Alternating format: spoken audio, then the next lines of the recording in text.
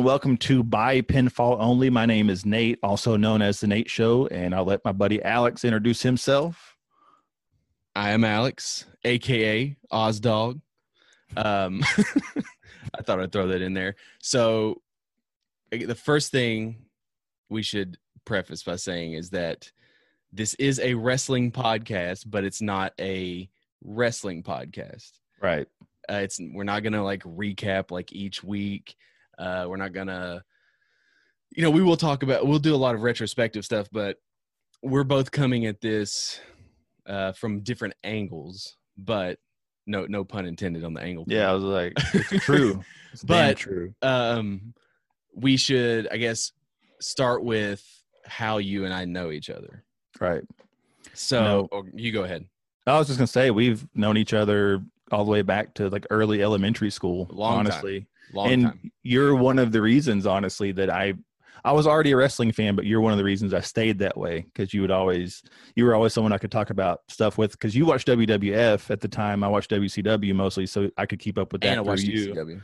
Yeah, and ECW. And then you were a figure guy like I was too. So we were able to, you gave me some stuff. I think we traded a few times. Probably. So yeah, we were always kindred spirits. And then we were just good friends outside of that anyway. So one of my earliest memories was you and I were at the summer camp, not summer camp, but it was like a summer school at Boones Creek. Was it elementary or middle?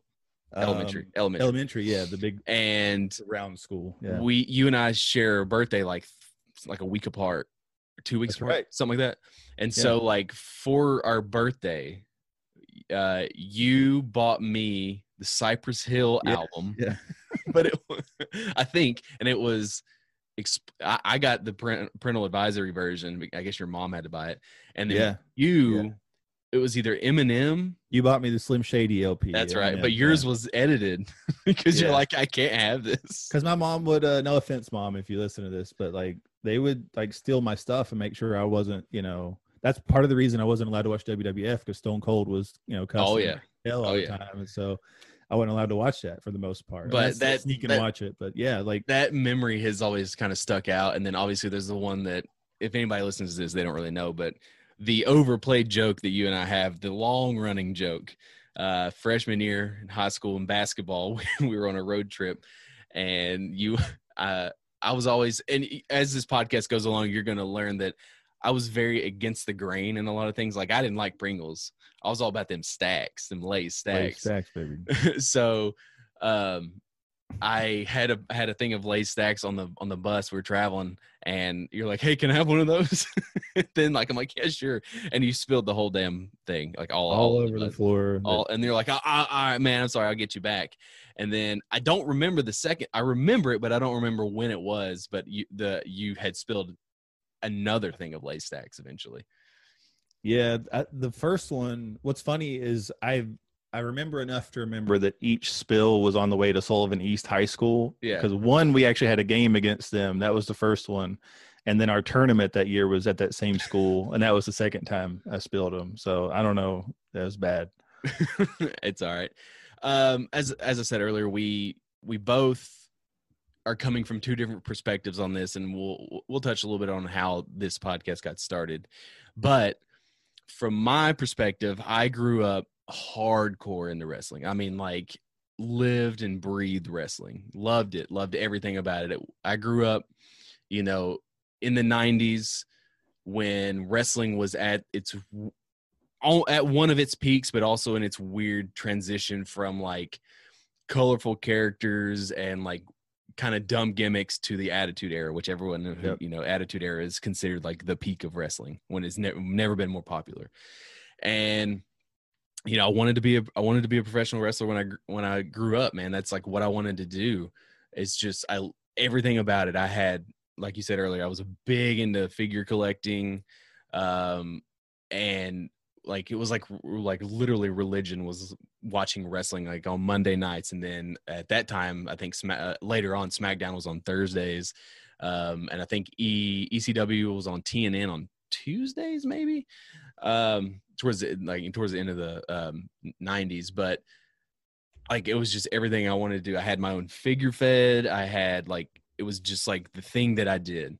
And I did that for a long time until probably I still collected figures up well into high school. It was not something that I like advertised or told people about. Because you're in high school, you're in that weird, like, is this, it's kind of like, oh, this is for kids, like I don't want girls to come over. I don't want to let girls know that I still have wrestling figures, and so I think everybody goes through that kind of phase at one point in their life with, kind of like the forbidden or the hidden thing or the secret. It's like, oh, this is what I do. Some people, they, I don't know, they I don't know, I can't even think of a good example, but that was the thing that was like kind of felt guilty about, and it wasn't until, so I kept all my figures and stuff, but when I moved away to college, that's kind of when like that stopped, because I didn't take them with me. I was living in the dorm room, and I still kept up with wrestling, but it was kind of like one of those, it was almost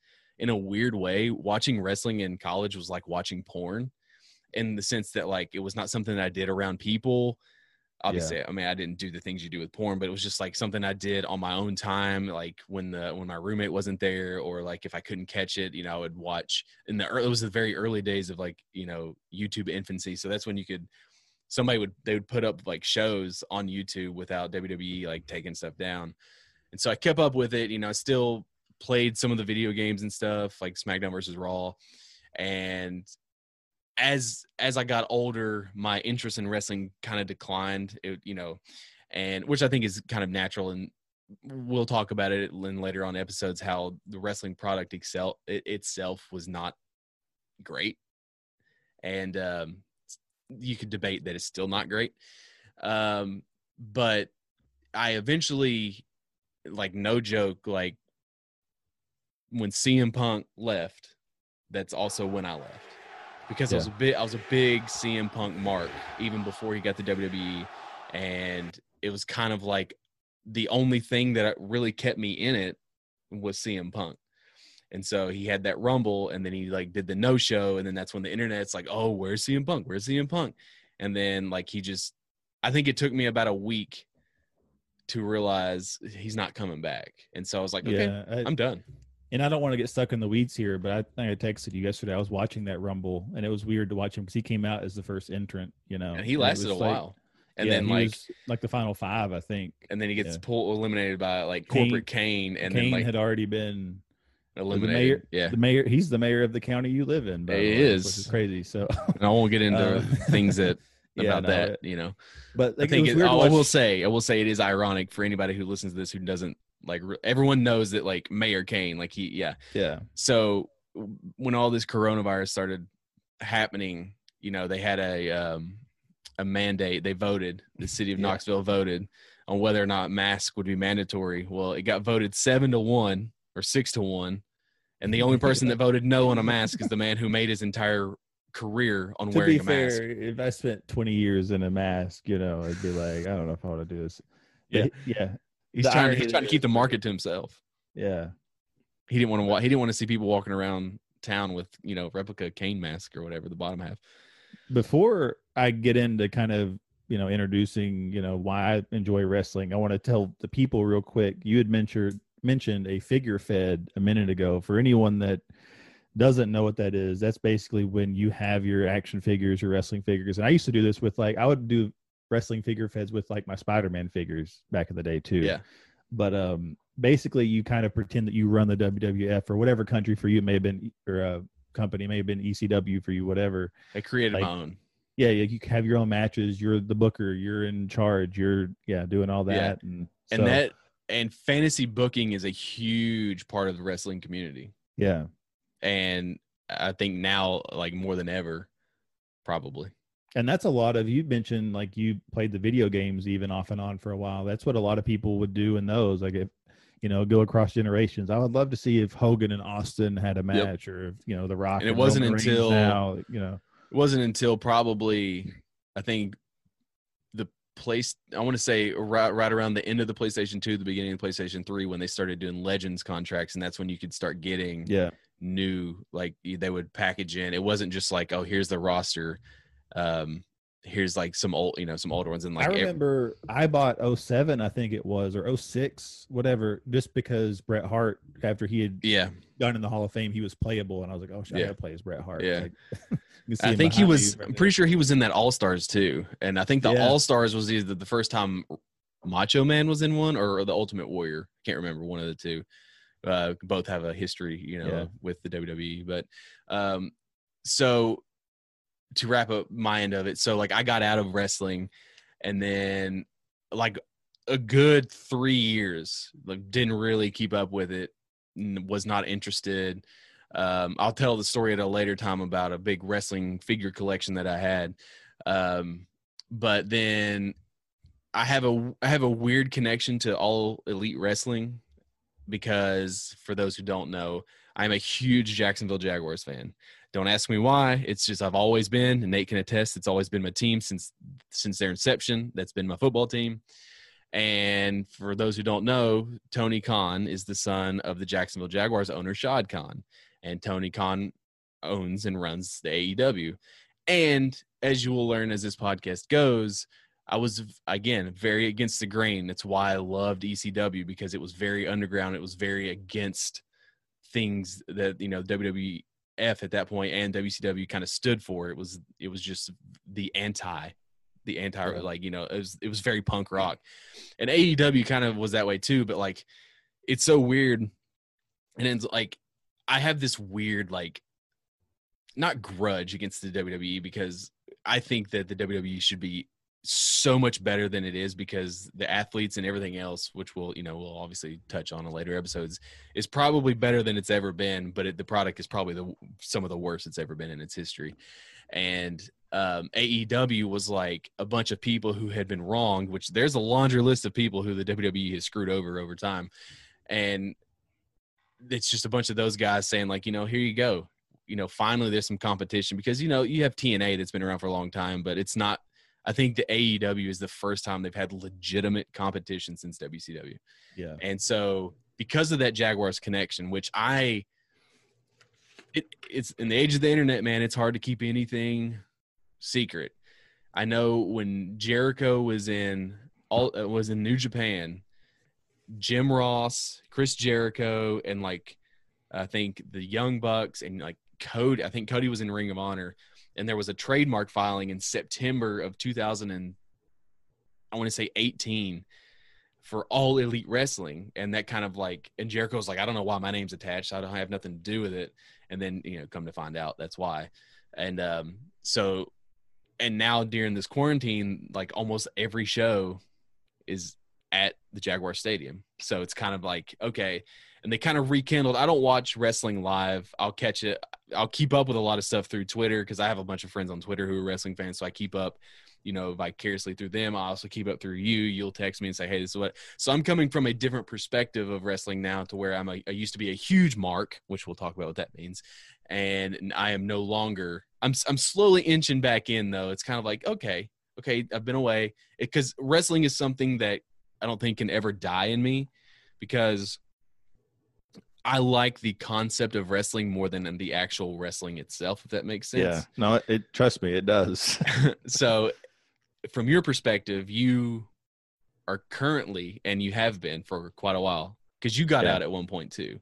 I did. I mean, and I'll go all the way back, we'll talk about our first wrestling memories here in a minute too. But, as far back as I can remember, like my dad would have it on, or he'd be talking about it, because like, living in Johnson City or even East Tennessee at all, this is a really big area for it traditionally, because we had Smoky Mountain. But even before that, it's my dad would talk all the time about how Jim Cornette, I think it was like every Tuesday night, there was a local school, I can't remember if it was middle or high school, that would just do shows, and Jim Cornette would be there swinging his tennis racket or whatever. I know there was in Kingsport, there close to Science Hill, there's an armory, right? I think there's an armory like beside the football, like right down the street from the football stadium. I think Dobbins Bennett or Science Hill. That's what I meant. Dobbins Bennett. Yeah, sorry, Dobbins. No, you're Bennett. good. You said no. It's yeah. But I'm pretty sure there's an armory there that I saw a bunch of matches there. Yeah, and like it's sewn through this area because, Ricky Morton, who was on AEW television this past Wednesday, runs a wrestling school out here. Yeah, he's from Johnson City, right? Yeah. And then, Tom Pritchard runs his school with Glenn Jacobs in Knoxville. So like there's a lot of big time, wrestlers that are, popular on their way up now that have trained. Yeah, don't forget about Kid Cash, man. I didn't forget about Kid Cash. I was just giving a few examples, but like it's always been in this area. It's always been really a big deal. And so it was on, and I remember watching, that era of WWF where, people can't see this, but I've got a Bret the Hitman Hart shirt on right now. Characters like Gold Dust, but even before that, like Repo Man and all this like stupid cartoonish stuff. But I dug it as a kid because I didn't know any better. I thought it was cool.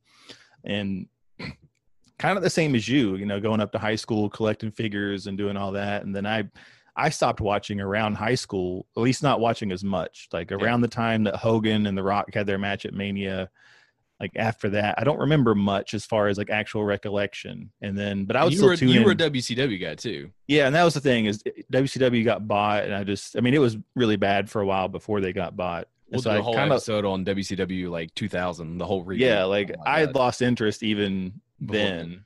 So when I came to high school, you kind of kept me in it for a minute, and then I honestly think I was the only person. Like that was like I said, I was not. It's not something that I like widely promoted that like, hey, I still watch wrestling because like I don't know anybody that, especially in our group, I don't know anybody that watched wrestling anymore. Like we all did like in middle school and stuff, like everybody in like it was doing the DX chops and the NWO, and we get in trouble for like telling the teacher to suck it and stuff. Like we all got in trouble. But you're not a wrestling fan if you've never told one of your teachers to suck it. Oh my God. So you got back into it. I did. Yeah, man. Like it's funny how I got back into it because I was dating this girl and I was over at her house, her apartment, like all the time. And she used to watch, people may remember this show, Secret Life of the American Teenager. It was like on Fox or ABC Family, whatever. It was like, seriously, when it came out, like every girl, especially like that was age. This is circa what? This is 08. 08. So yeah, so like any teenage girl through like mid-20s was like obsessed with this show.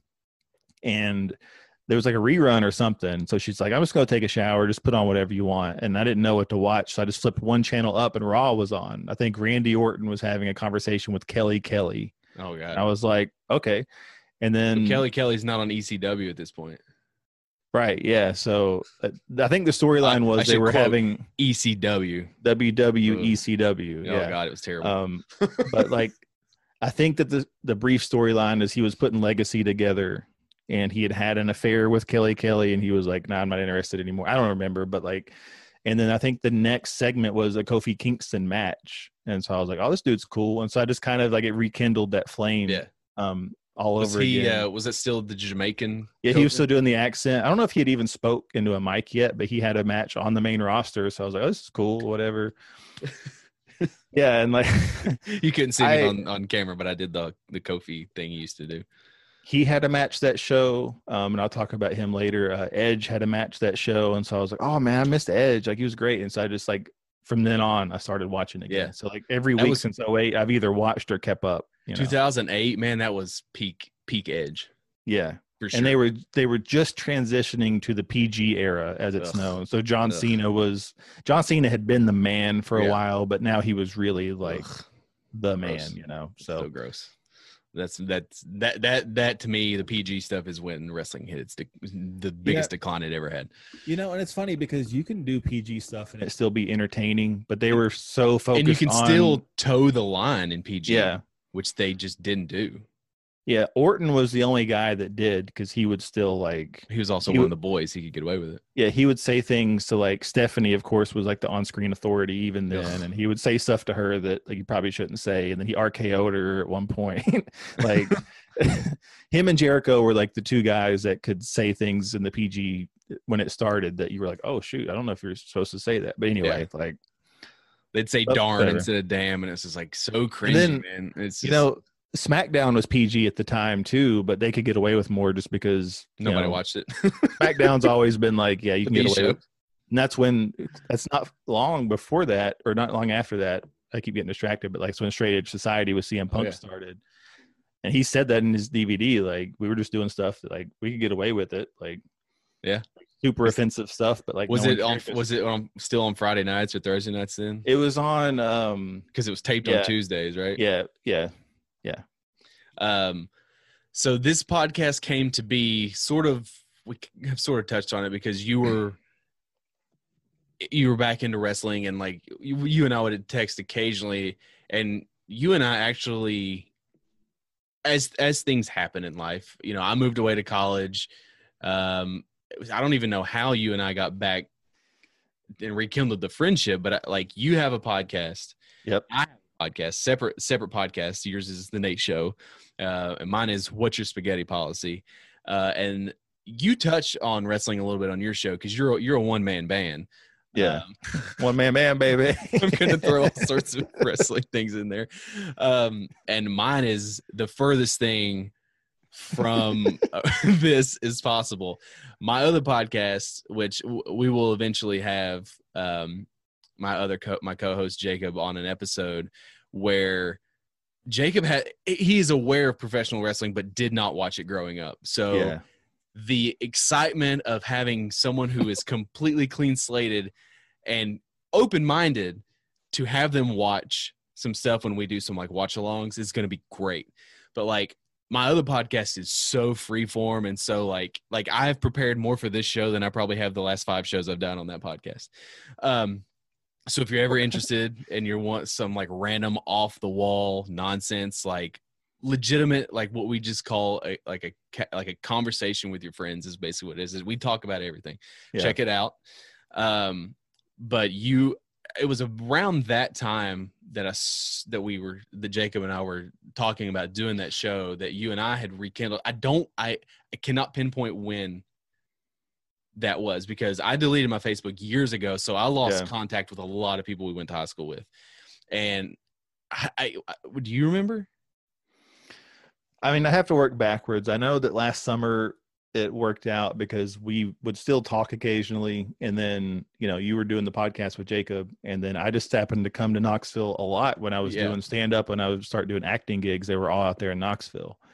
And so it made sense. I'd come over and hang out and they're like, hey, we'll do this episode. So I was one of your all's guests. I've been on there a couple times. You were the very first guest. I think there you go. 3 times. 3 times. That's right. Yeah. 3 times. 3 times. And, and that's the thing is like, you're talking about your podcast being free form. Like the 12 people that listen to mine know that mine's absolutely just 30 minutes of whatever I want to ramble about that day. Cause I'll have people ask me all the time, like, what's your podcast about? And my answer is always the same. I always say, how dare you speak to me? You know? Anyway, no, I don't know what it's about. It's funny. I was supposed to have a new episode out today as we're recording this. I've not done anything for it yet. So we'll see what happens there. That's all right. But yeah, I think that's honestly where it really started, but we would still keep in touch when we talk about we would football. Randomly text about football or like one of my trigger words is like texting me during football season and asking what's wrong with the Jaguars. And I'll send you a fucking book telling you everything that's wrong with them. Well, I think that's part of what happened was I'm not trying to bring up bad memories. Oh, but no, it's fine. The good season. Yeah. Like that was the main time I remember that season. I remember talking to you a lot. Cause I'm the only Jaguars fan, you know? Yeah. And I was enjoying watching it and them just, you know, beating up the Steelers and all that. So, still couldn't beat the Tennessee Titans though. Oh God. But, so many Titans fans around here or quote unquote fans, but anyway, let's not get into wait till they're bad and they won't be there. Which will be this season. But yeah, you and I, back when we started this podcast, you and I started texting more. Yeah. And then like when you would come in, you'd chill here and you'd crash here. And I guess it wasn't until right around pre-COVID where you're just like, man, I'm getting back into figure collecting. And I'm just like, that's awesome, you know? And then like slowly but surely you've chipped away at me and like, we'll do a whole episode on figure collecting. I'm pretty sure it was that Anvil is what people can't see, but like this was the figure, this Jim the Anvil 9 Hard Elite that came out this year was the quote figure unquote that got me back. Got that itch going. So, oh yeah, I got it bad when I saw this, and I was like, oh shoot! Like we'll use some term when we go to deep dive on action figures.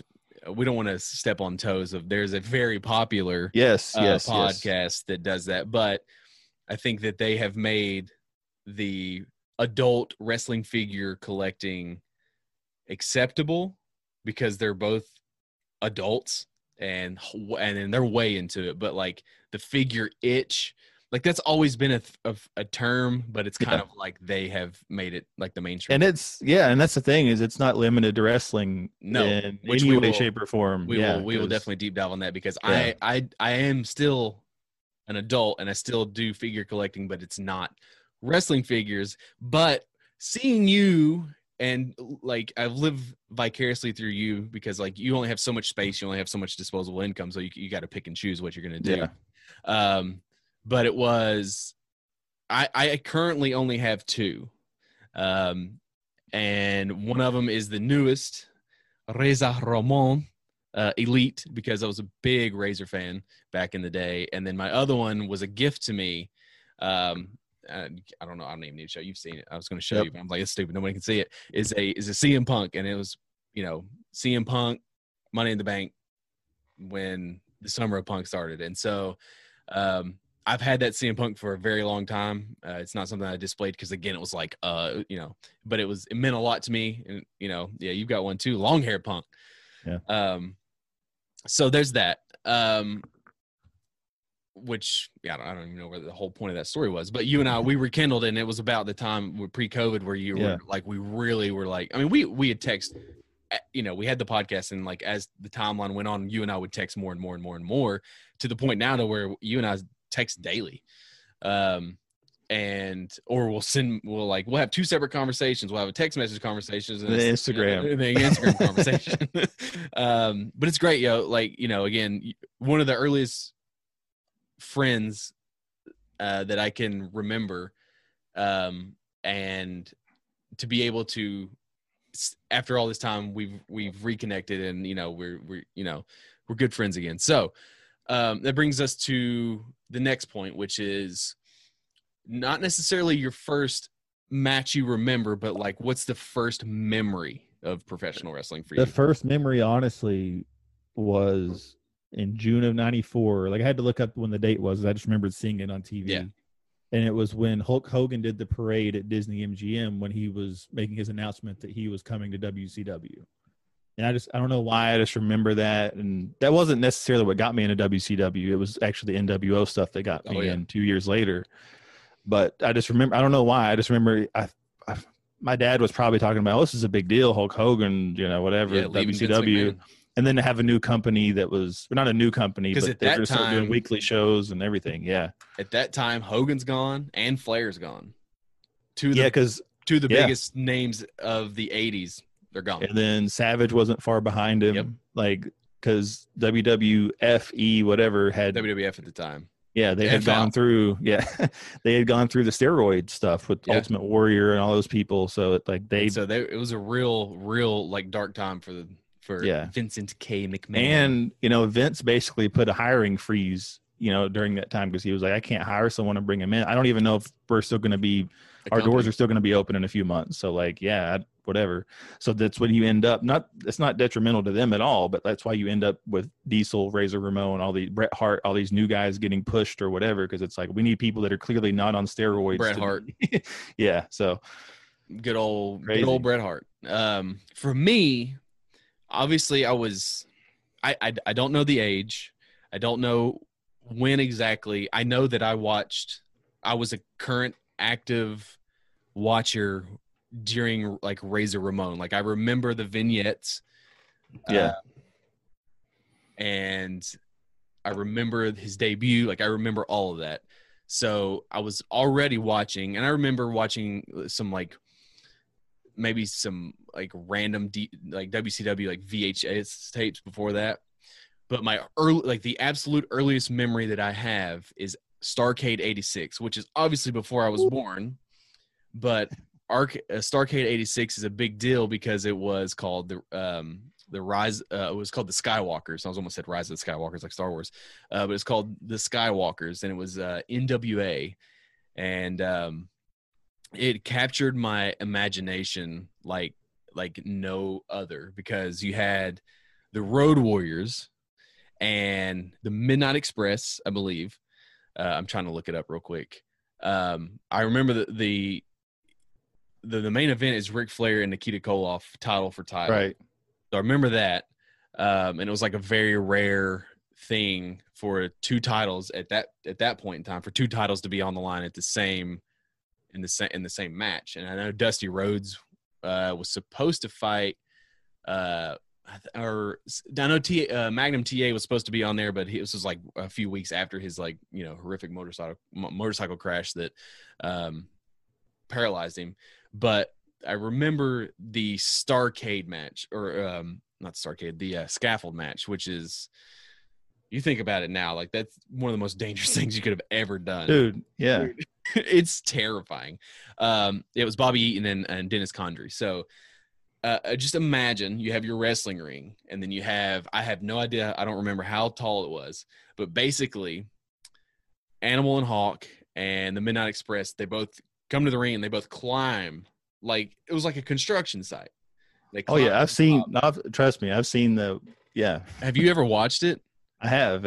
I don't like stuff like that at all. Yeah, it's man, when we do rewatches of ECW, you're gonna. I'm already like afraid to watch that stuff with you. Yeah, it's like, oh gosh, it's bad. Like, it's not even like me being squeamish. It's just an anxiety thing. Because there was not, like, there was a lot of a lot of stiff, a lot of strong style back then. It just didn't have a name.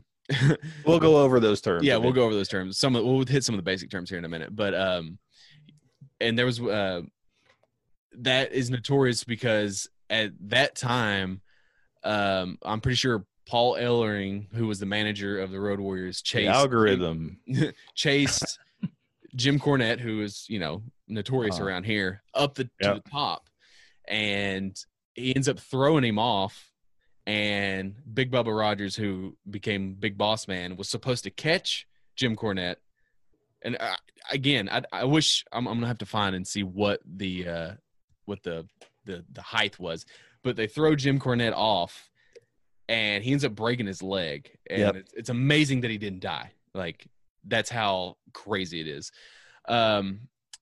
Yeah, it doesn't say. See, that's the type of video, we'll get into stuff like that too, but that's the type of video I want to show to people when they're like, oh, they know how to fall, it's fake and all that stuff. Like, okay, do what Jim Cornette did. Yeah, and see how it feels. Just get one thing out of the way. One thing that I've always hated when people talk about professional wrestling. Professional wrestling is not fake. Right. Okay? Not only is it not fake, in 99% of cases, it's more real than whatever your favorite TV show is. Oh, it's yes. Is it scripted and predetermined? Absolutely, 100%. But so is everything else that you watch other than live sports, and you could even argue that some live sports, whatever. I won't get into that. But which brings us to the next point: is like, how would you explain to a clean slate of how would you explain professional wrestling to somebody? It's a combative soap opera. Like, that's how I justified it with my mom for a long time. Was I was just like, the content that like is in the soap operas that you watch every day, like, this is just a more combative, more violent version of that. And that's not to insult wrestling. It's just professional wrestling at its core and at its best is inherently silly and ridiculous, and is aware of it. It's like it's in on the joke, or at least it should be for the most part. The two phrases I have is scripted comic book fighting. Yep. With real people, or machismo flavored soap opera. I mean, because that's what it was. It was 100% geared towards males, and for a long time. And I think that stigma that like, oh well, it's fake, is because there was this suspension of disbelief early on in wrestling that it was not fake. Yeah. That the result, they tried, especially during, the late 80s, early 90s, they tried to push it off like, this is real, like, whatever. And then as time has come on with the age of the internet, they've kind of embraced that it's not actually real. And then that's where the whole sports entertainment thing came from, and all that stuff. But like, when people get hurt, like it's a legitimate injury. Like it's just it's ballet. I mean, I think that I did like 2 hours of wrestling training back when COVID started. And first of all, it kicked my ass. And I think I sent you the picture of how scraped my shin was from the rope burn, like jumping over the rope. Like, good Lord, that hurt. How sore were you? Very. Like, cause did you take any back bumps? A few. That was actually one of the first things they have you do is attack the mat, arm spread, whatever. And like people don't understand. Sorry to interrupt you. People don't understand like those rings are not. That's not pillows, man. Like it's plywood underneath there, like thick plywood, and then like there's like maybe a thin layer of like cushion and then you put the mat over it. Like that's what you're hitting. It's basically the pink stuff you put in your wall. Yep. Like it's basically that type of foam, or like not foam, whatever, but that's basically what the thickness of it. Like it's not really. And the smaller the promotion, the less the foam. Yeah, and that's where no offense, but East Tennessee, small promotion, that's where I trained. So that ring hurt. You felt it. I mean, you know, I think the end of the training was me taking a really good hip toss, and even that hurt a little bit. So because you have to basically jump as if you're a basketball player and sell that and jump and flip and land on your back. So it requires a lot of athleticism, which is why you see a lot of, especially football players, because they're already built, make that transition to professional wrestling when it doesn't work out in the NFL. Oh, and the dude that hip tossed me looked like X-Pac. Anyway. Sean Waltman. So before we get into the real meat and potatoes of this, again, this is the first episode, so we're still kind of like finding our way into like what this podcast is going to be. First thing I want to hit is your favorite wrestling game of all time. WCW NWO Revenge. You know, I think it would have been really easy for me to go with what's the SmackDown? The Here Comes the Pain. That would have been was like it had been like it was the real one. It was the first one on PS2, I think. It was the one that had Brock Lesnar on the front. Yeah.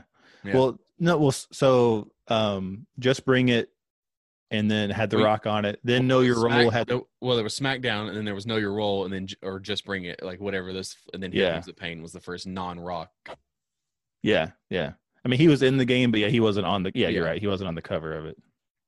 For me, it was basically the same thing as yours, except a different company, because yours was WCW. Yeah. And mine was No Mercy, and they were basically the same game, built by the same company, using the same engine on the same system, just different company. Yeah. But No Mercy was really where I had figures and stuff like that, and we talked about the figure feds, but that's where like the customization and create a wrestler and like factions and like becoming the full-on bookie of things started. You could create your own belts, you know, and like I had a thing where I would take all of my friends and I would create them in game, and basically I would inject them as if they were part of like real life wrestling. So it was all No Mercy. But the very first game that I had, the wrestling game, was the Royal Rumble on the Super Nintendo. And I remember going to a friend's house who had it on Sega Genesis, and they had different characters. There was only like 6 wrestlers that were the same. And I think there was like 14 total. And so the other 8, if my math is correct, were different. Like I think IRS and Lex Luger were exclusive to Sega Genesis, but like Mr. Perfect was only on the Super Nintendo. Yeah. And like there was always that rumor, like you read like gaming magazines, it's like, oh, you can unlock all these other characters, and you never could. And I've always wanted a ROM hack where they've taken both characters and put them in one game, and because that's a good 22 characters in there. Don't you miss that, by the way? Because like we had the internet, but it's like we had dial-up. We didn't know like about games, like when they were coming out. Yeah. We didn't know like you said, like who was in them, all the secrets and cheat codes and stuff. We didn't know what figures were coming out next. The only way we knew what figures were coming out next is if we look at the back of the box, and even then, especially with Jacks, that might or might not actually happen. I remember early on, you had the toy fair that happened once a year. Yeah. And now I think there's 2 toy fairs. There's like a bunch of like mini toy fairs. Yeah, Comic-Con has just become, Well, back then, Comic-Con was strictly that. It was strictly for comics and comic properties, because this was pre-Marvel MCU. The only thing you had really was, you had a couple Batman movies and Superman movies. So this was even pre-Spider-Man and X-Men. So your toy fair is basically where the the figure companies would go to try to sell to people, basically. And so you're right. I mean, just like, and then walking into a store and seeing like that whole, like a whole like section of wrestlers you didn't have was like, there's no better feeling. Oh my God. And even like, to this day, like, oh my God, day, I sent you that picture of that R-Truth I bought, but they had like the whole new series, like brand new. They just put them out. And I was like, oh my gosh, I didn't even know they were. And there's and now the closest thing you can get to that feeling now is when you go to like one of these mom and pop like vintage toy stores, and they have like a bunch of unopened stuff, and like because you're going in, you don't know what they have, and that's. We'll talk about that on like. So we got some places we're gonna go. Like for sure. But yeah, I love the Raw versus SmackDown games. I think the last one that I played was 2013 when everyone had CM Punk on the front. You'll learn as this podcast goes, I'm a big CM Punk fan. But I feel like we should knock out some of these terms for any people who are not familiar. Well, I want to say real fast. I don't mean to cut you off. No, you're fine. The reason I've been texting, I know we're on Zoom, people can't see this, but you can, is I've got a friend that's in Oklahoma, and she's at Walmart, and she's sending me the section where they have those Spider-Man figures. So she just picked me up Spidey and Green Goblin. So now I've got now I'm going to have the whole set. I just got to find Kingpin and Mysterio at some point. Anyway, I know this isn't about wrestling, but yeah. No, that's great. I know we're just talking about figures, and that's why I've been texting this whole time. Like, that's awesome. Go ahead and pick those up, please. Nice. Hell yeah. So you got the whole, you technically have the whole series of that. Yeah. The Kingpin is an offshoot, and I believe the Mysterio is part of another one, but it's a retro card. Which the Kingpin's like 60 on eBay, so I'm gonna have to try to like figure something out. Well, it's 30. It's MSRP 30, so they're kind of double their value there. Yeah, whatever. Wait, you know all about that, so don't act like you're. I was gonna say no. I've sold so many of the Fiend Bray Wyatt figures for like 40 or 50. And I feel bad now because now they're selling for retail on eBay for like 22. Widely available. Okay, that's good. That makes me feel better because I was somewhere the other day. It may have been a Target, and they had one because they had the Viscera, and then they had that Bray, and I almost bought that Bray to been like, man, I want Nate can flip this for me, and we'll split it halfsies. Yeah, now I couldn't just because now everyone's getting them for retail. But like, I was in Target yesterday, and they had that whole series again. They had the Razor that Viscera and all that was selling for like 40, 45 unopened. Yeah, which is crazy. Anyways, so. We got a couple terms. We'll obviously, as we keep doing this, we will talk about terms that need to be discussed. But like wrestling's weird. Like it has its own language. It does. And so the first one is a mark. In short, a mark is a fan of wrestling in the wrestling business. But it's more often used to describe a fan who treats wrestling as if it's unscripted or is completely unaware. And this term applies to a lot of current and former wrestlers too, because if you watch, we'll talk about what the word shoot means here in a minute too. But like, if you watch shoot interviews where they're interviewing old wrestlers or current about like real life stuff, Kevin Nash I watch more of his than I watch anybody's. And Kevin Nash played basketball here in town. He did. Yeah, that's right. It's a team, a college that I hate. I know. But it's not fair. But they were doing an interview with like Matt Bourne, who was playing Doink the Clown for a while. Rest in peace, Matt Bourne, right? Yeah. And Matt Bourne, this is when Matt Bourne was still alive. And Matt Bourne was talking about Kevin Nash, called wrestling fake and he has no respect. He should have never even been a wrestler. And the whole time that they were playing this clip, Kevin Nash just kept saying, "You, sir, are a mark," or whatever. So, anyway, we'll talk about that too. Like, I think you and I both agree there is a huge set of people who take professional wrestling way too serious. It's still real to me, damn it. Yeah, I should insert that clip right here. It's still real to me, damn it. And then there's there's some current wrestlers too that kind of bug me where like they don't take the business seriously. Yeah, which I get that, and I think there's a fine line. There's room in there. I think you should respect the business, but you can also not have to be like. And it was in the 80s, I don't know. Like Jim Cornette's still doing that. Oh my God, in 2020, where he's still trying to get chased out of town by saying controversial stuff or whatever. It's like, it works, I guess. Trying to get that cheap heat, but like, I think Brian and Matt, they do a really good job. Like they respect it. They understand that, they just love professional wrestling because again, it's just comic books, man. It's just these larger than life people, these comic books, and they're just like these ridiculous gimmicks. And even Vince McMahon has always said, we create movies. We just make movies. Like that's what we're in the business of doing. It's a long-running movie. Yeah. It's a long-running comic book with no end. I guess the only end is when the company shuts down. So then you have your baby face and your heels, which your baby face is your good guys and your heels are your bad guys. It's pretty simple. Yep. You have a shoot, which is going off script and making something real. A shoot can be a promo in which a wrestler says something unscripted. It's generally something negative directed towards another wrestler or a company, or does a legitimate move that may be used in actual fighting. Yeah. The most recent is probably the pipe bomb from CM Punk. Probably one of, I'm assuming we will eventually get to top 5 like promos ever, and it's up there. I would say that the pipe bomb is at least 75% shoot. I do think there's stuff in there, especially the John Laurinaitis stuff that was, I don't know.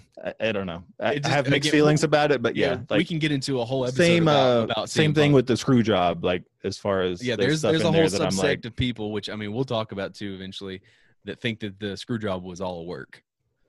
Which I think I don't know if I have work on here. Why would you keep the camera on Bret Hart? And I love Bret Hart, but why would you keep the camera on him while he's waving while he's waving WCW to the crowd? Like, yeah, but think about it, dude. It's 2020 and people still talk about it, and that's why. Yeah, that's true. And I love Bret, so kayfabe, right? Kayfabe is a term that is keeping the illusion that pro wrestling is not scripted. This is a very complicated concept. But the basis of kayfabe is wrestlers making sure that the fans still believe that what they are seeing is 100% protect the business. Protect the business. Yeah. So there's not a whole lot of that still around because the internet, again, ruins everything. There is 2 other terms we'll go over, which is ironically go over, which is basically winning. It's when a wrestler wins. And then bury, which is when it typically happens when a wrestler has upset someone in the upper management and they are constantly losing or placed in bad storylines in a way to eventually write them off TV or fire them. Because one episode I'd like to get into is just like the backstage nuance and absolute ridiculousness of the wrestling business. Yep. And how just absolutely so antiquated it is still.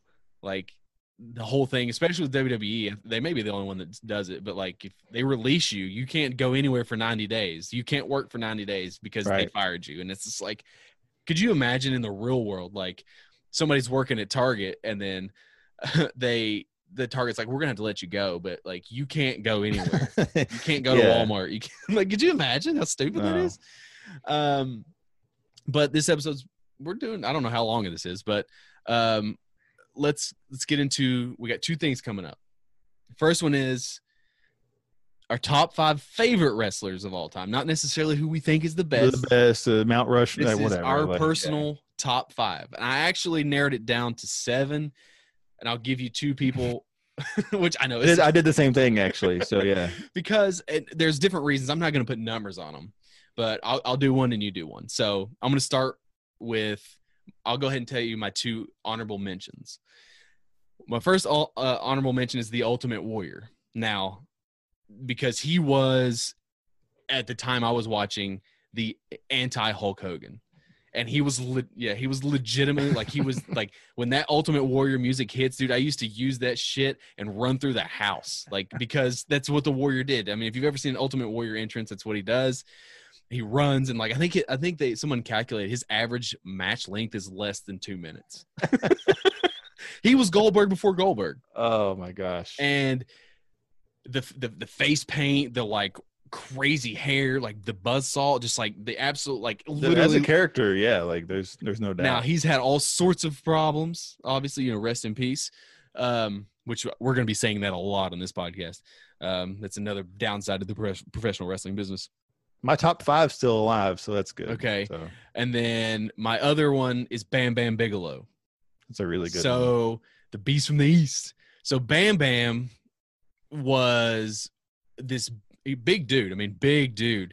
And was able to move like so gracefully and just like. Yeah, I mean, like Bret Hart talks all the time about my favorite big guy to work was always Bam Bam. I think he knew what to do. He knew how to move. A lot of people have given Bam Bam that moniker, and like he was just so super villain looking. I mean, he was bald and had a flame tattoo on his skull. He wore a skull singlet and was just, you know, in the early right as WWE was getting into Raw, him and Luna Vachon and just like these freaks, man, like that's just what they were. Yeah. And then when he went to ECW is when I was like, oh my God, he's awesome. Like this dude's awesome. So that's my 2 runner-ups. Who's yours? My 2 are CM Punk and Kofi Kingston. Oh wow. Ironically, a former tag team together, but wow. Punk that low. Yeah, I know. I struggled with like the top 7 because I really tried to make it like a legit top 5. I'll go in order with mine, but like I'll go from the bottom up. Yeah, I was gonna say I'll count down to 1 for sure. But give me your number 5 or whatever. Yeah, number 5. Rob Van Dam, Mr. Monday Night, Mr. Tuesday Night, Mr. whatever company he's with, whatever. But there's a reason why Rob Van Dam like was a luchador-esque, but like he was built like a regular, like a regular Joe. He had the size, and a little shorter. And then obviously when you think of ECW, that's who you think of. But the reason why he's on there, I've not met a lot of professional wrestlers, but I have met Rob Van Dam, and you can tell me if this store is still here. The Kmart on Stone Drive. It's a U-Haul facility now. So I lived in Johnson City when that store opened. Yep. And part of their grand opening was Rob Van Dam doing a signing. And this was he was in WWE at this point, in the Intercontinental title race and all that stuff. Yeah. And so I met him. He was not signing until 1:00. I got there at 9:30 in the morning and had a ton of wrestling figures, man, ton of Ruthless Aggression. Like they had saved them all because, they didn't break street dates back then, and they had them all in the back. And then like they had them, like they had tape around the things. And then like when the store opened, they cut the tape so people could go in and buy them. And they had a bunch of RVD figures, obviously. And I was the first one in line, but I got cut because there was a guy in a wheelchair.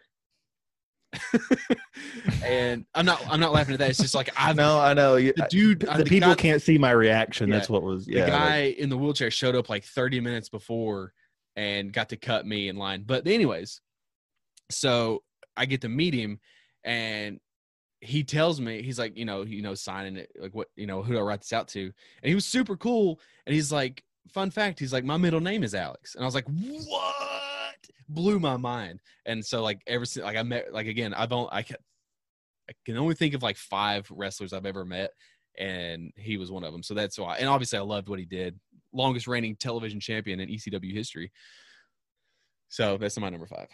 I will say, my number 5, Sting, by the way. Oh yeah.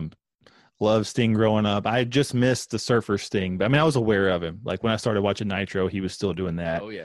But when he started doing the crow gimmick and I think coming down the rafters, Surfer Sting as far as a look goes. Yeah, no, I get that for sure. But I think as a star, the Crow Sting was better. I remember when he would come out of the rafters and he was feuding with the NWO. That was always with the baseball bat. I would get hype every time, and then even when like the Wolfpack stuff started and like he had his trench coat and he ripped it off and he had a Wolfpack T-shirt on, I was like, oh my god, I freaked out. I meant to say too, like I've only met one person on my top 5, but I went to a show at Freedom Hall and Kevin Nash came out for a match with an NWO shirt on, and I was fairly close enough to where I gave him like a 2-sweet, and he 2-sweeted me right back. We made eye contact, so I was like, oh, I remember cool. You posted on Instagram once where like you were within like arm distance of Charlotte Flair. Yeah, I didn't want to be creepy. I love Charlotte, by the way, but like I didn't want to be creepy because like she saw kids over there. That's why she was at her car putting her stuff. People think that like wrestlers travel like luxuriously, but when you're going from house show to house show, you're just driving. You're getting rental cars, and still in 2020, they're still doing that. I mean, not now because they're not traveling, but you know what I'm saying? Like, yeah. But she saw a bunch of kids like yelling and like Charlotte, whatever. So she came over, but there were like some creepy dudes that kept trying to like take photos and like hug her and shit. I'm like, guys, just like chill out, dude. She's here for the kids, not here for you. So anyway, I didn't want to be creepy and be whatever, but that makes sense. It was weird that I was like a de facto security guard for Charlotte for like 5 minutes. It was the weirdest because thing, you ended up becoming a security guard like one time for a professional wrestling. I did. Yeah. Anyway, so your venture in. Number 4. You go ahead, man. You do number 4. Okay, number 4. This will surprise you. This is the shocker. Number 4 is actually Bret the Hitman Hart. Wow. Yeah, I gave it a lot of thought about. You love Bret. I know. I gave too much thought, and I did my criteria based on my not just my simple fanhood of them, but like the longevity and how long I've been a fan and how many moments like through wrestling I can remember through them.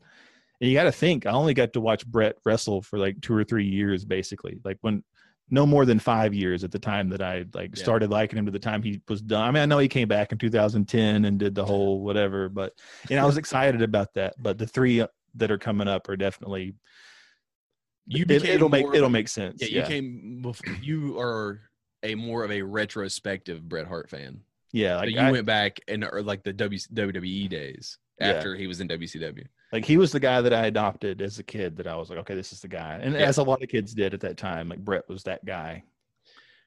My top 7, top 5, whatever is so weird because like if I asked myself this question 15 years ago, it's a totally different list, obviously. Yeah. But like the further I've gotten away and the older I've gotten and the way I look at things, it's changed. But my number 4 is the only, well, I mean, RVD is current, but Rey Mysterio. And makes sense. The reason why is because I was always shorter. I had a growth spurt after I graduated high school, but Rey Mysterio to me was the definition of what, if I ever became a wrestler, that's what I would have to do. Because he was not, I mean, look at him now. He's not jacked, but he's like in such good shape. But like that WCW Rey Mysterio, in the cruiserweight division, he was a tiny dude. I mean, he couldn't have been more than 150 pounds. Like soaking wet. He couldn't have been. Have you seen the because we've been looking for figures and stuff. Have you seen the orange basic Ray from that time frame? Like you can tell under the mask, even if it's a figure, you can tell that he's like super, super young. Yeah. Well, that one later. Send it to me. But it's kind of why I want that purple one because same thing. Yeah. The purple one is the defining moment. No pun intended. I watched that match this morning, actually. The Eddie Guerrero one. Yeah, I pulled that Halloween up Havoc. Dude, that match is like unreal. Yeah. Unreal how good that match is. And raising that full like purple garb and like it's he doesn't wear a whole lot of full body suits anymore. And he did that because he was pissed that like Bischoff kept having luchadors be unmasked on TV. Yeah. So he wore the full body suit so that he couldn't be unmasked. Yeah. And that match is just so good. So good. And because we were very similar in size and is very, influential to like, again, I stated earlier that like I wanted to be a pro wrestler and I never had the size. I was never going to have the washboard abs. I was never going to be, 6'7" and like, it was never going to be me. So if I had to look at somebody, and I was fairly reckless as most teenage boys were, I thought my body was indestructible. So I would jump off buildings. I would do all sorts of things and basically be able to flail around and jump and be like Rey Mysterio. So that's why he's there. Number 3. We're kind of snaking this. You give me your number 3 and then I'll. All right. Number 3, you can probably guess 2 of my 3. But this one might surprise you. But it's The Rock. Okay. Because, again, Stone Cold was everybody's favorite in WWE. So I picked The Rock. And that is very, very, it's how I've lived most of my life. I'm just always against the grain with things. I mean, obviously The Rock is The Rock now and we know him. But it was around, like I remember Rocky Maivia and then the Nation thing. So it was like whatever then. I was in that weird, like I didn't really have a favorite. And then some of the great rivalries between The Rock and Stone Cold and some of the WrestleMania matches. And there's nobody that sells to me better than The Rock. Right. Like early Rock, like obviously now it's a little different. He's like, super jacked, but like before when he just had the Brahma Bull and he wasn't bald and like post corporate Rock, like face Rock, like that time that Rock was unbelievable. I mean, there's another thing too, is like my top three are all really good promo cutters. And yeah, so are mine. So and as our next segment, we'll talk about that too. To me, as great as great matches are, to me, great promos are better. Yeah. And The Rock, the most, no pun intended or pun intended, the most electrifying man to ever grace a microphone. And because he would insult people in the most clever ways. And I think I don't know if it's my favorite, but the one that always sticks out is when he's insulting Billy Gunn after Billy Gunn won King of the Ring. And he said, you got on your knees and I know, and you got on your knees and you prayed to God and said this, or whatever. God spoke to you and said this, Bob, but my name's Billy. It doesn't matter. Like God himself, like insulted. I like the one where the NWO comes to the WWE and he's like, and he like kind of breaks the wall. Yeah. No, Chris Jericho, and he's like, "Ooh, Big Daddy Cool, Reza Ramon," and like he's just like Chico, hey, Chico. Like that promo rules. So who's your number 3? My number 3 is The Rock. I had The Rock at number 3 as well. Yes. I was showing you the list so you could see I wasn't cheating there. Yeah, and you and I did not discuss who we were going to put on there. Not at all. No, I had considered putting The Rock a little bit higher, but the other two definitely, like longevity in wrestling, do it for me. But there's nobody better, like on the microphone, like nobody. The total combination of on the mic and in the ring than The Rock. There's a reason why he's the biggest superstar in Hollywood right now. That stuff translates. And like, just, you were talking about promos, like the ability to mix both things. Like that match with Hogan isn't a great wrestling match, like it's Mania 18, but like, just for them to both be smart enough to, like, as the crowd's doing that, to just kind of sit there and wait a second before actually starting the match and letting it soak in and all that stuff. Like The Rock, if it were a different wrestler, I'll be honest with you, this is an insult to him, but if that match had been Stone Cold instead, I don't know if that moment would have been the same. But that same Mania though, we got the greatest Stone Cold Stunner of all time. Yeah. I still don't know why Nash didn't have a match at that Mania, his but whatever. Knees probably hurt. He blew a quad. I'm sure his knees hurt. Well, apparently the match was supposed to be with Bradshaw, which would have been random anyway, because it's like you've got the NWO feuding with The Rock, Austin, and that Raw match. Bradshaw. That Raw match where we had The Rock and Stone Cold versus the NWO was, I mean, like, that week before, unprecedented. You sent me that clip a couple of weeks ago, and it took me back because I remember watching it. I remember super surreal even today watching it. Like, because that was really a match that we got. Like, and it was for free, and it was in like St. Louis or some random ass town, and like you've got the crowd, they don't know what to do because it's like, they cheered Hogan when he got the win. Like when Hogan got the pin, they cheered it. It was wild. Who went first last time? You went first with 3. So when number 2, and this is actually the other one that I've met, is Chris Jericho. Oh shit!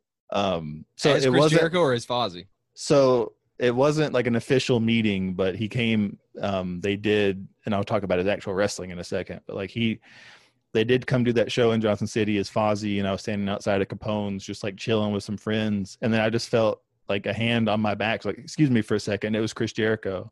And he just turned around. And he's a short dude. You're taller than he is. Yeah, we're about the same height. Maybe he may be a little bit shorter. Yeah, but he was super friendly. He's like, "Hey, how's it going? You enjoy the show?" And I was like, "Yeah, appreciate it, whatever." So it's cool to kind of chat with him for 5 seconds as it was. But and we've talked on Twitter before too. There you go. But and it's crazy because like you think about how long Chris Jericho has been around. Yeah, that's the thing. Like, because I loved 92? Watching. Yeah, like I loved watching him in the early days of like when I was watching WCW, and it wasn't like he was. It wasn't like he was main eventing or anything. He was just he'd do the first or second match, and that hairstyle cracks me up. The one that he debuted on Raw with like the top, like that's what I put my daughter in, is like that same hairstyle, and it just cracks me up every time. Like his ability to take things and just make them work is astounding sometimes. Like it's pretty crazy. I can't think of a a wrestler who has reinvented himself more and been as successful, because we'll talk about it and he makes it seem so simple because he's like, I just reinvent myself all the time, and I'm like, well, dude, normal people can't do that though. Like, most people, especially in the early 90s and stuff, people got repackaged all the time when something didn't work, and like, you're lucky if one gimmick works. I mean, almost every gimmick that Jericho has had has worked. Even within, like, they gave him nothing to do in WCW, and he would still, like, he had that list of 1,004 holds that he knew. He got that over, and then he got himself over by feuding with Goldberg, even though they told him not to. He still would go on Nitro every week and be like, I could fight Goldberg.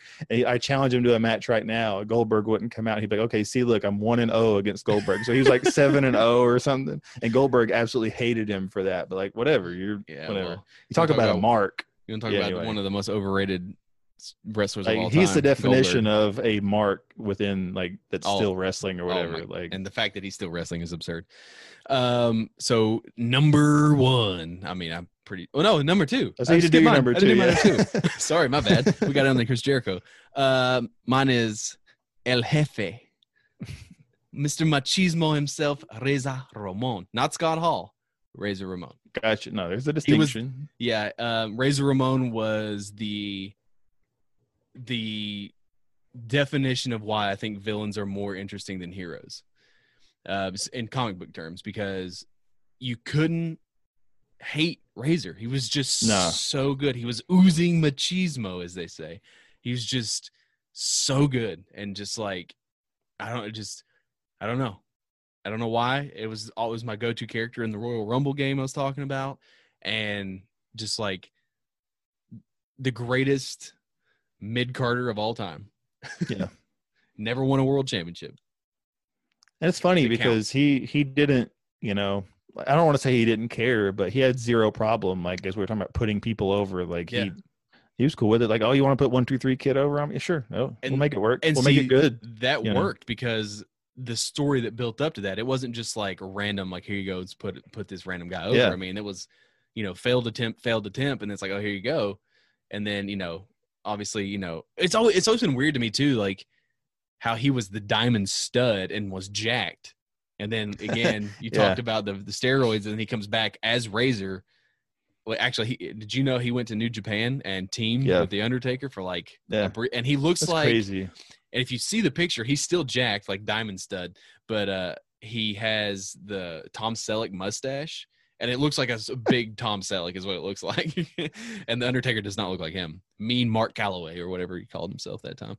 I was actually on Hidden Gems on the network earlier, and there was a Mean Mark Callis match on there. I was like, I got to watch this soon.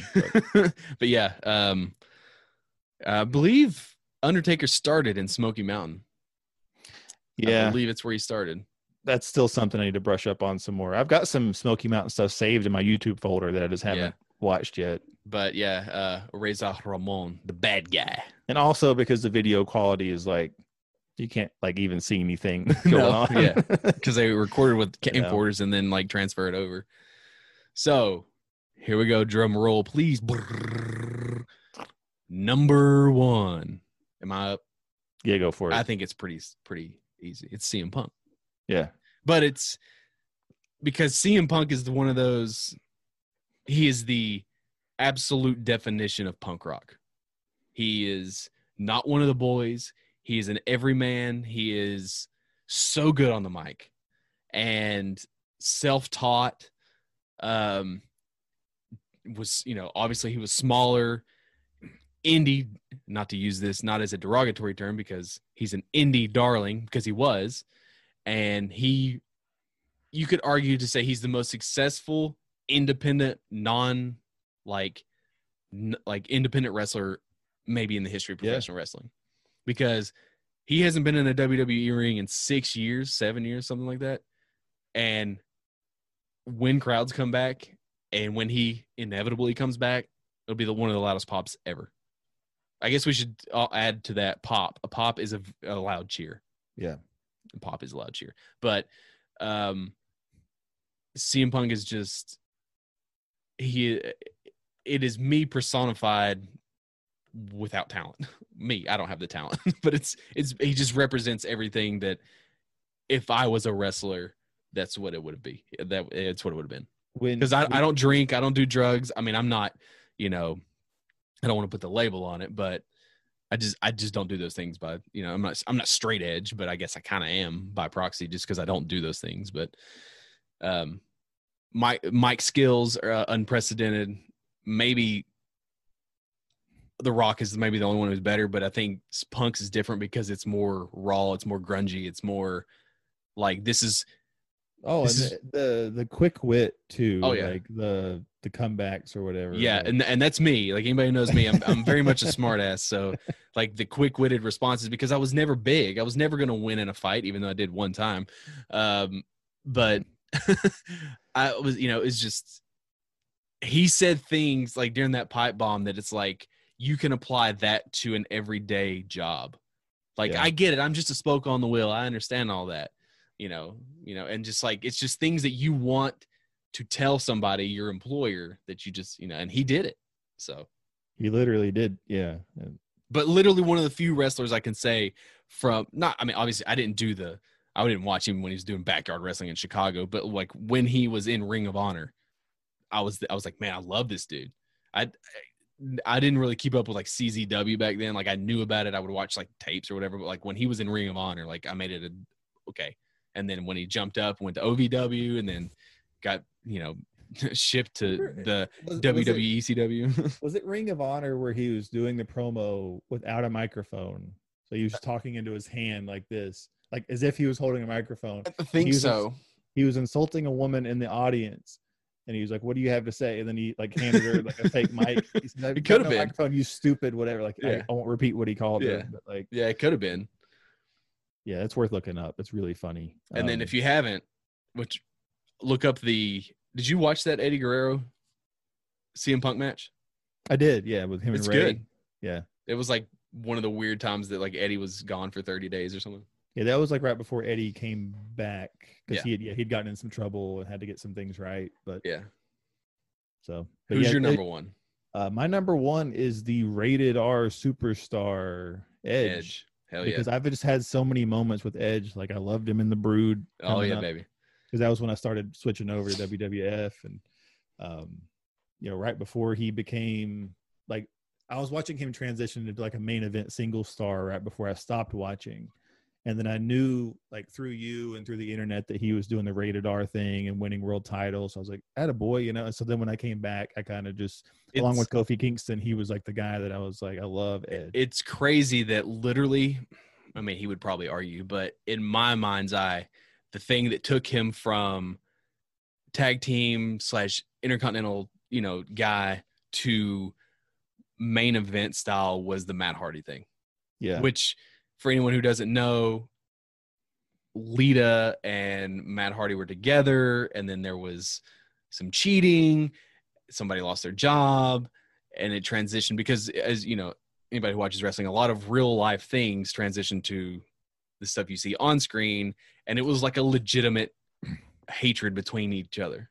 According to Bruce Pritchard, shout out to Something to Wrestle With podcast, Matt Hardy was already on the cutting block because every year after Mania, they cut a bunch of people to make room for the people that are going to debut at the Raw after Mania. That they're also not going to push anyway. So, but yeah, Matt Hardy was already on like the cutting room floor basically, and then all this stuff with Edge was happening in real life. And so they backstage were like, well, we already can't afford to have this type of workplace, so we just got to get rid of Hardy. So yeah, Hardy goes to Ring of Honor, I think, for a bit, and then they were like, well, why don't we bring him back and make this like a storyline, make it a thing? And so he wasn't gone very long. No, not at all. So that's what I love about that is he attacks Edge backstage, attacks him in the ring later on in the night. And then as security's whisking him away, he says, come see me in Ring of Honor. Yeah. I don't know. It's just the funny. I don't know why it makes me laugh so much each time I watch it. It's crazy. And you think about it too, but maybe 8, 9, 10 years later, CM Punk sort of does the same thing in his pipe bomb. Come catch me at Ring of Honor, and then breaks the fourth wall. And Colt Cabana, how you doing? Colt Cabana, that's the whole thing. But, so go ahead. Yeah. I was going to say with Edge, like there's just been so many things and like injuries and stuff. And he had a bad injury. Like in 2010, he came back at the Rumble in 2011. And I completely freaked out. And he won that one, so I was so excited for that. Got injured again. He missed 9 years, and so this past year at the Rumble, he came back, and I'm not afraid to admit, like even watching it this morning, I got a little teary eyed because it's just like it's crazy. How he long he doesn't live far from us. We should get him on the podcast. No, he's over the mountain, in Asheville. Like that's. No, trust me. In my mind, I'm like, we got to grow this thing because there's people, especially around here, that I would love to just chat with about whatever. About the wrestling business. Not Jim Cornette, though. I don't want to talk to Jim Cornette. You can talk to him if you want. I don't want to be part of that. We'll have one of those moments where we're just sitting there going back and forth with each other. We probably don't think wrestling is. We don't treat it as respectfully as he would like. So the last thing we're gonna do before we wrap this up, again, this is probably a really long episode. I have no idea. It's all good. One of the best things again is like the fantasy booking and the like that whole concept of like being a wrestler. So we thought it was a good idea that we are going to create a gimmick for ourselves before we wrap this up. And as we go on, this is not probably how the podcast is like this is just kind of like a get to know us, whatever. It'll be each episode will be more focused on like a particular subject or two. And always imagine this part is like if I were, if I were actually a wrestler, like how it would have gone. Yeah. You know what I'm saying? Like as far as the game, I didn't base it on like this is what I'm going to go on like from here on out with my life. Like that's how I did mine too. Because first thing I ever did, every time I got a wrestling game that was giving me the choice, was I created me. And that's what you do. That's what you do in basketball games and football games. Yeah, you create yourself because that's no one represents you more than yourself. So I actually this may surprise you because this is like once I started thinking about it, all those juices started flowing back in my brain, and I started like I had the key and unlocked all these things that like I have tucked away. I've only had 2 gimmicks in my wrestling career, quote unquote, that I've ever done. I'm going to go with the more prominent one, which I said at the beginning of the show. I'm Ozdog, baby. That's been my moniker for ever, as long as you've known me. If you see Ozdog anywhere, that's probably me. If it's Ozdog 12, then it's definitely me, because it's a play off my last name. And I got that name because when growing up, I want to say 4th or 5th grade, maybe, I lived behind a strip club, which the Mouse's Ear. Yep. I'm not saying because you've been there, because where it's at in town. No, I remember we rode the same bus for a minute. Yeah, so I remember dropping you off. Yeah. And so there's a couple of wrestling fans again, this is like in the 90s. So this is, or whatever. And when I don't even remember when this was, but No Mercy was the thing. And so my friends and we all became the Dog Pound. That was our name. The original Hounds of Justice. Yeah. What? Well, you know how many times I've been called Nate Dogg in my life. So right. Like, you could have adopted me in the faction, exactly. And so everybody got their name. It was Dog, and then plus something that was akin to them. So the leader was Red Dog because he had red hair. Again, we're not that creative. Mine's Ozdog because of my last name. We had Smoke Dog because he smoked. No, it's fine. We had Temp Dog because he was in and out of the faction. Temp Dog. And then we had a girl. I forget what her name was. Well, Temp Dog's accidentally funny on another level because there was a rapper named Tim Dog. Tim Dog. That like he came out at like a time that like all the East Coast, West Coast stuff was happening. Anyway, like he only had one song and it was just basically about insulting the city of Compton. But just Tim Dog's fun. Temp Dog. Was just Temp Dog was very much our Spike Dudley. He was sometimes in, sometimes out kind of thing. So I'm going with Ozdog. That's my name. For a little fun fact, before I became Ozdog, I always envisioned in the territories I was named as Acid because whatever. And I had green spandex, and I remember it distinctively. My finisher was, I forget what it's called now, but it would be like they were power bombing me, but then it turned it into a DDT.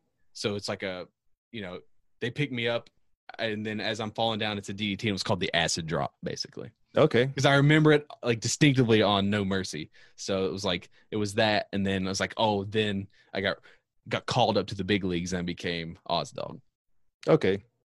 I like that. I don't think I could go with the Nate show for mine because the Big Show already exists. We joked about it where you were the Big Show, or the Big Show, and then you were the Mid Show, and then Hornswoggle was the Mini Show or something. Yeah, I would have to go bald, keep this beard. I'd look just like him, but he played basketball too. Wichita State. Yeah, but it's funny because I said this wasn't based on real life for me, but we have a rec league basketball team. I've been playing with our friend Nathan Wampler and some guys that we know. And there are a couple in that group that call me the big, mean, nice guy because like I give off, like I generally speaking, try to be a nice, polite guy, whatever. Yeah. But in competitive situations, like I'm not going to compare myself to Michael Jordan, but like in that documentary, how it's a big focus on how he's kind of a jerk to his teammates. Because like I may have yelled a few times at some of my teammates. And so like, our friend Jake has me saved in his phone as the big, mean, nice guy. So I'd probably go with nice guy Nate would probably be like the gimmick, to where it's kind of a nice guy. Obviously I'm nice, polite, but you can tell that it's like overly fake too. Yeah. And you're like a monster inside. Yeah. Like maybe not full on like kiss ass with like, corporate or whatever, but it's like, I'm being nice as a means to like come off a certain way and get ahead. But like, in the ring, I'm kind of like brutal would be kind of the thing where I just kind of snap and whatever. Do you want to go ahead and jump to like what our intro music would be? Because I've got like the perfect song for it's super corny, but I went with like Def Leppard Rock of Ages. Like you have to do something just like that. I got something to say. It's better to burn out. Than fade away. I can see it. Yeah. Mine. I've always liked that song as a that or Indestructible by Disturbed is like a wrestling theme. So depending on what time period you're in wrestling would depend on when that is. Mine, no surprise if you know me, it's going to be one of two Parkway Drive songs. If it's early on, it's going to be Idols and Anchors. And if you ever hear it, you can tell like there's the slow intro that like I envision. It's like you come out and like there's the Titantron's playing, the lights go out, whatever, and then boom, come out. And then the other one is Deliver Me, which would be the prime of my career. And it starts off like, heavy. And it's just like, if you envision it, you can see this is the perfect wrestling intro, because it can get the crowd singing along. It's perfect. So that would be mine.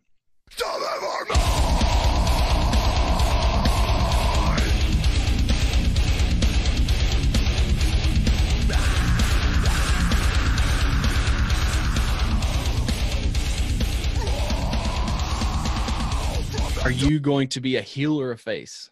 I think that it would probably end up coming off as a heel. Yeah.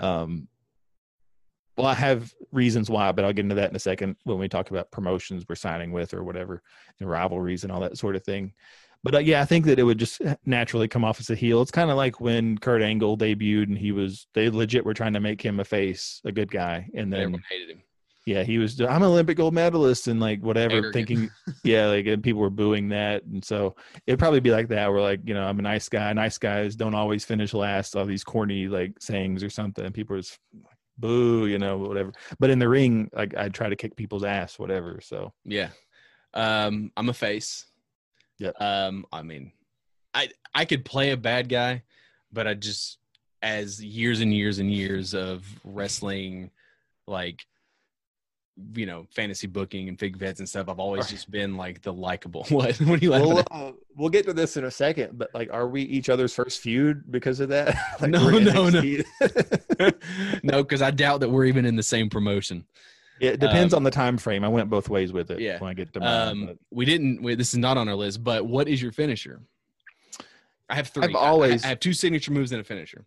I've always had an idea. I don't know how safe of a finisher it would be. I've never seen anyone do it, like at least mainstream, where it's kind of mixing an F5 with a neck breaker. It's almost like a backwards RKO out of an F5. Okay. So I'm spinning them backwards instead of where they land on their stomach, and then kind of bringing them down like a diamond cutter RKO type thing as they're coming down. If you did it as a diamond cutter, it'd be safe. Don't do it as a stunner. You'd kill somebody. Right. Yeah. Oh yeah. No. Yeah. Kill both of us, honestly. Yeah. But. So I have, and it sucks though, because when I did all this was before everybody had a super kick. I mean, there was only like 3 people that did super. Good Lord. Everyone has a super kick now. So it sucks. Yeah. So back when I was way into wrestling, only one person had a super kick, Shawn Michaels. Yeah. So mine was similar to that. I don't do the build up. Mine's just like imagine an RKO, but I jump up and do a super kick. Okay. Yeah. So that's a signature move. I also have the spear, which again, a lot of people have now, but back then you only had one per promotion. Edge did it, Rhino did it, and Goldberg did it. And then my finisher, we'd call it the dog bite. I mean, played on, whatever. And I'm on the top rope and I jump like a frog splash, but I pull my both legs back.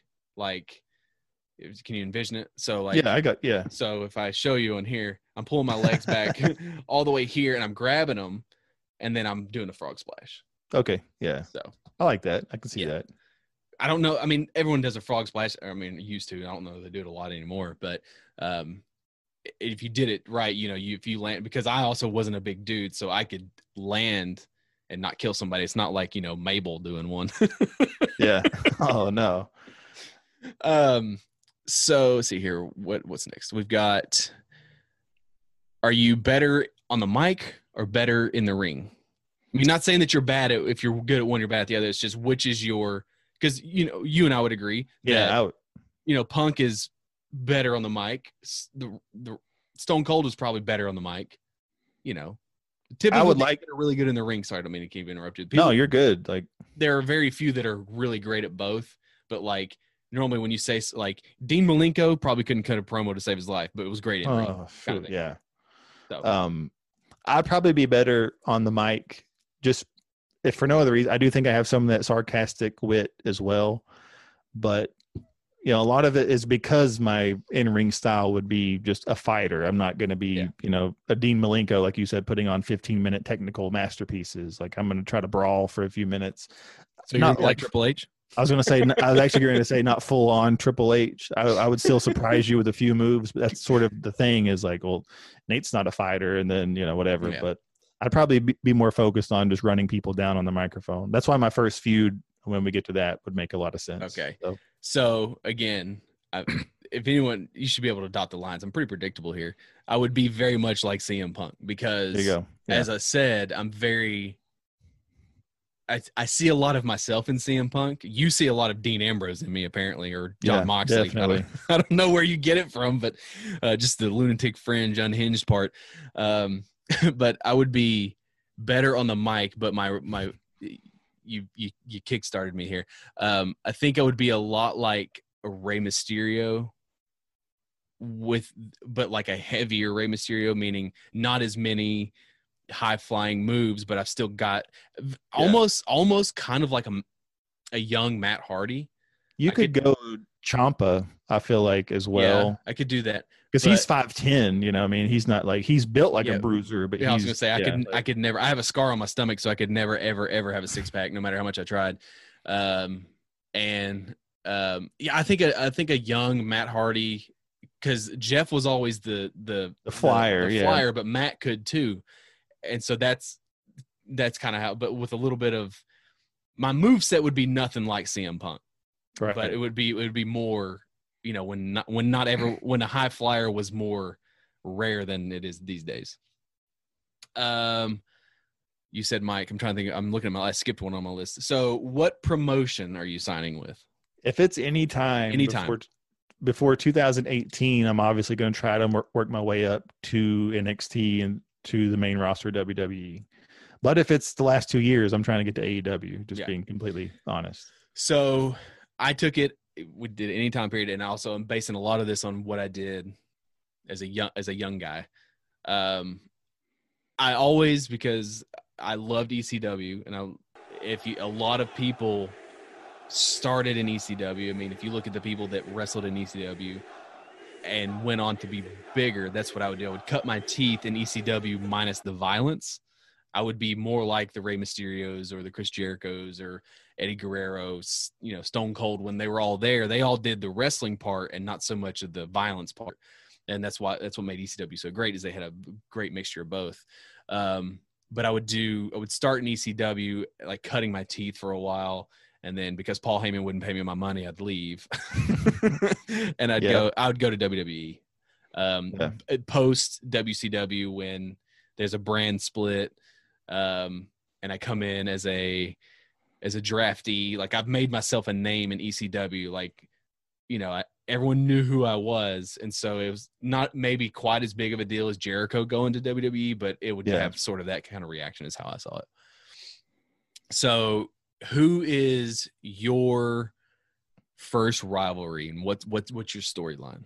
So it's kind of weird how I would get to it, but my first rivalry, and I'm kind of putting myself over here, but it's kind of the point anyway, is, you remember when Kevin Owens was doing the U.S. title open challenge? Vaguely. So Cena was doing it first, and then Kevin won it from Cena, like on his first night on the main roster, and then Kevin started doing it just to keep the trend going. Yeah. I would to make come the in. Title mean something. Yeah, like I would come in, and that would be my first. I know it's the next question, I'm jumping ahead, but I would want to win the U.S. title from Kevin Owens on your debut.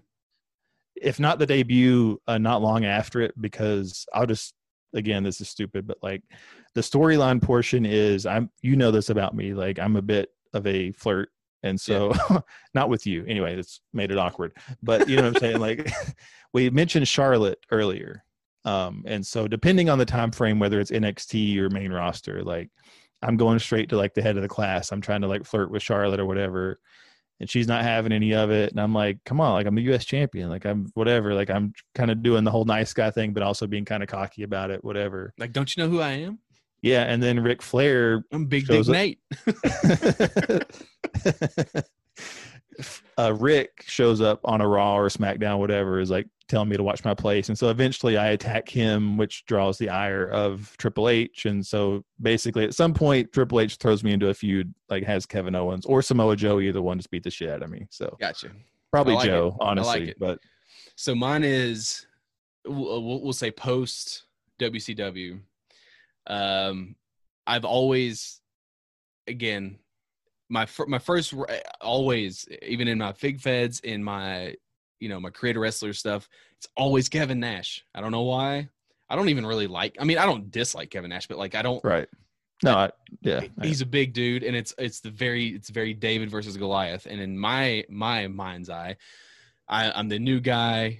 This is pre CM Punk, so I'm the new guy. I'm mouthy. I'm not one of the boys. So then that starts this whole rivalry, and I've always been a fan of rivalries in wrestling where it's like, Ring of Honor is really good with it, where you have like an entire pay-per-view that's dedicated, like, Joe versus Punk 1, Joe versus Punk 2, and then like you have the, obviously you have the Ultimate, which is the 3. So you both split the first, and then whoever's going to go over wins the third one. So I've always thought that's a really good way in wrestling that they don't do a whole lot anymore, where like you have those long, like you have your match, and then like you don't have your next match until, 4 months later, and then you have, the next one is, whatever. And then, so that would be that. Mine would be the David versus Goliath thing.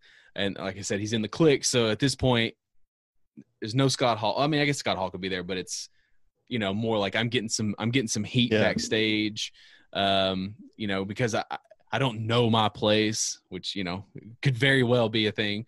And then after that rivalry, I get on the bad side of creative or the boys or whatever. And so, but like I'm still drawing because I've got that underdog mentality, which everyone loves an underdog. It's very reminiscent of kind of like a Daniel Bryan, the year that, he did this. So I'm the number one entrant in the Royal Rumble because they would like, they're going to write me out, whatever. And I get down to the last 3. And I've eliminated Triple H. I've eliminated Kevin Nash. I've done these things, like crowds behind me, whatever. And there's 3 left. And then Edge comes out and spears me and then eliminates me from the Rumble as you grab Edge. And then I started a rivalry with Edge. Okay. But my first major accomplishment is I'm mixing up here because based on the time period in which I'm in this thing doesn't exist, which is the Money in the Bank. Right. And so I would win the Money in the Bank, but I would fail to cash it in. It would be a very much like a Dolph Ziggler cash in, but like you get the crowds like, oh my God, he's going to do it. But then like I don't fail. And then you're Damian Sandow. Yeah. Or Baron Corbin, either one. I meant to text you a picture. At one of the Walgreens, they have a Damian Mizdow. It's the only one that they have. The stunt double, yeah. The only figure they had, and one Alexa Bliss Elite. But that's the only two that they had at this particular one. That's the Alexa I have, is that. Yeah. But then if I win, it's either the Money in the Bank winner or I win the Intercontinental title back when it meant something. So I figured mine out, by the way. I worked backwards through it, and I think I know how to make that work. Because I have a tendency to make things harder than they should be in my life, especially when it comes to females. Like, that focus on that would like be a detriment to my life. So yes, the first night I do show up and beat Kevin Owens for the U.S. title. Okay. And then become cocky with this whole persona. That's why I flirt with Charlotte. Yeah. Because of that, because of my arrogance, I lose the belt back to Kevin Owens. And then I become even more aggressive because I'm distracted. That's why I lose again, or lose in the first place, whatever. Get distracted. Whoever the on-screen authority is, whether it's Steph, whoever, sends me to NXT. Like, you should, I debut on the main roster, but then you clearly aren't ready. Yeah, you clearly aren't ready. Ric Flair shows up on NXT to like be like, look, it's cool. Like, I understand my daughter, whatever. Like, it's cool. And then out of nowhere, I just attack him because I'm not trying to hear it.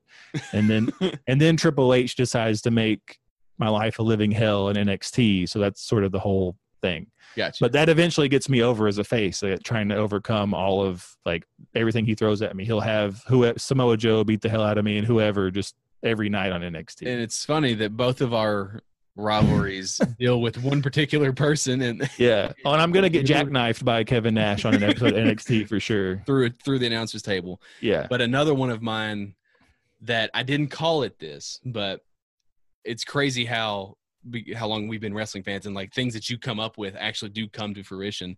Yeah. So another one of mine was like, I had this big blowout with Stephanie and Triple H, and I leave the company. I pull a pipe bomb before there's a pipe bomb. Like I break kayfabe. I'm just like, I'm shooting. And then I just walk out. And then I come back like 2 years later, and I'm having a rivalry with Triple H, because we've worked it out, Vince calls it whatever, but all the backstage stuff we'll get into eventually. And I have another one of those trilogy matches with Triple H. But the last one, because he goes over, I go over, whatever. But the last one is very Shield-like. Again, this was before the Shield when I came up with this. The very Shield-like. I have somebody who comes in and attacks Triple H, refs down, whatever, funky finish. And then like I play it off for a while, like I don't know, and like I get questioned, and like I get called into the office. It's like, who are these people? Why are they here? Whatever. And then so like you play the long game. It's like I don't know who any of these people are. Like whatever. That's the dog pound. You're damn right it is, bro. That's exactly what it is. And they're the original Hounds of Justice. But then like eventually, and like they attack me, right? They attack me. So then it becomes like this whole thing where like I end up teaming up with Triple H, because it's like this weird, the enemy of my enemy is my friend kind of thing.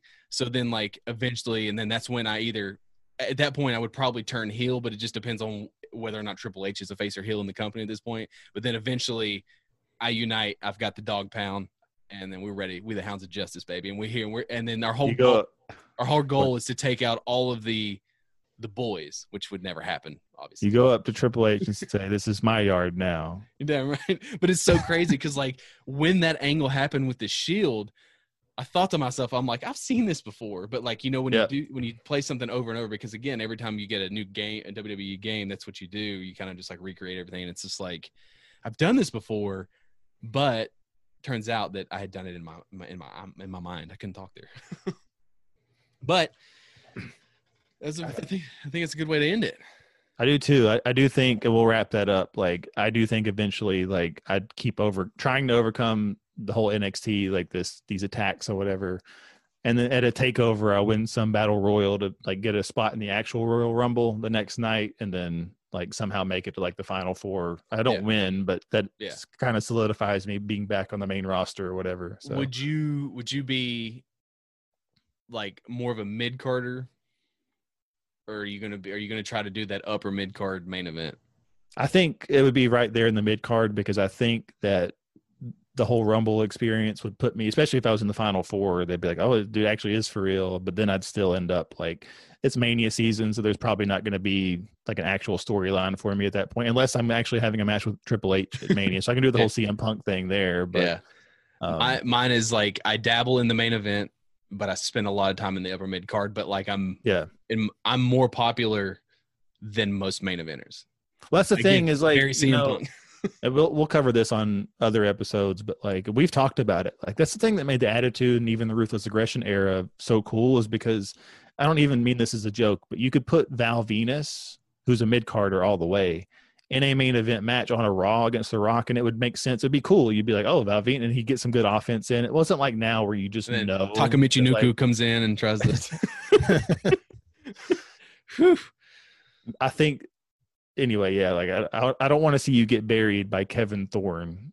Yeah. Oh, God. Like, anyway, so. But yeah, so I think that's a really good episode. The next one will be a lot more focused. Yeah, for sure. I don't know what we're going to talk about yet, but we'll figure it out. Sounds good, man. Look forward to it.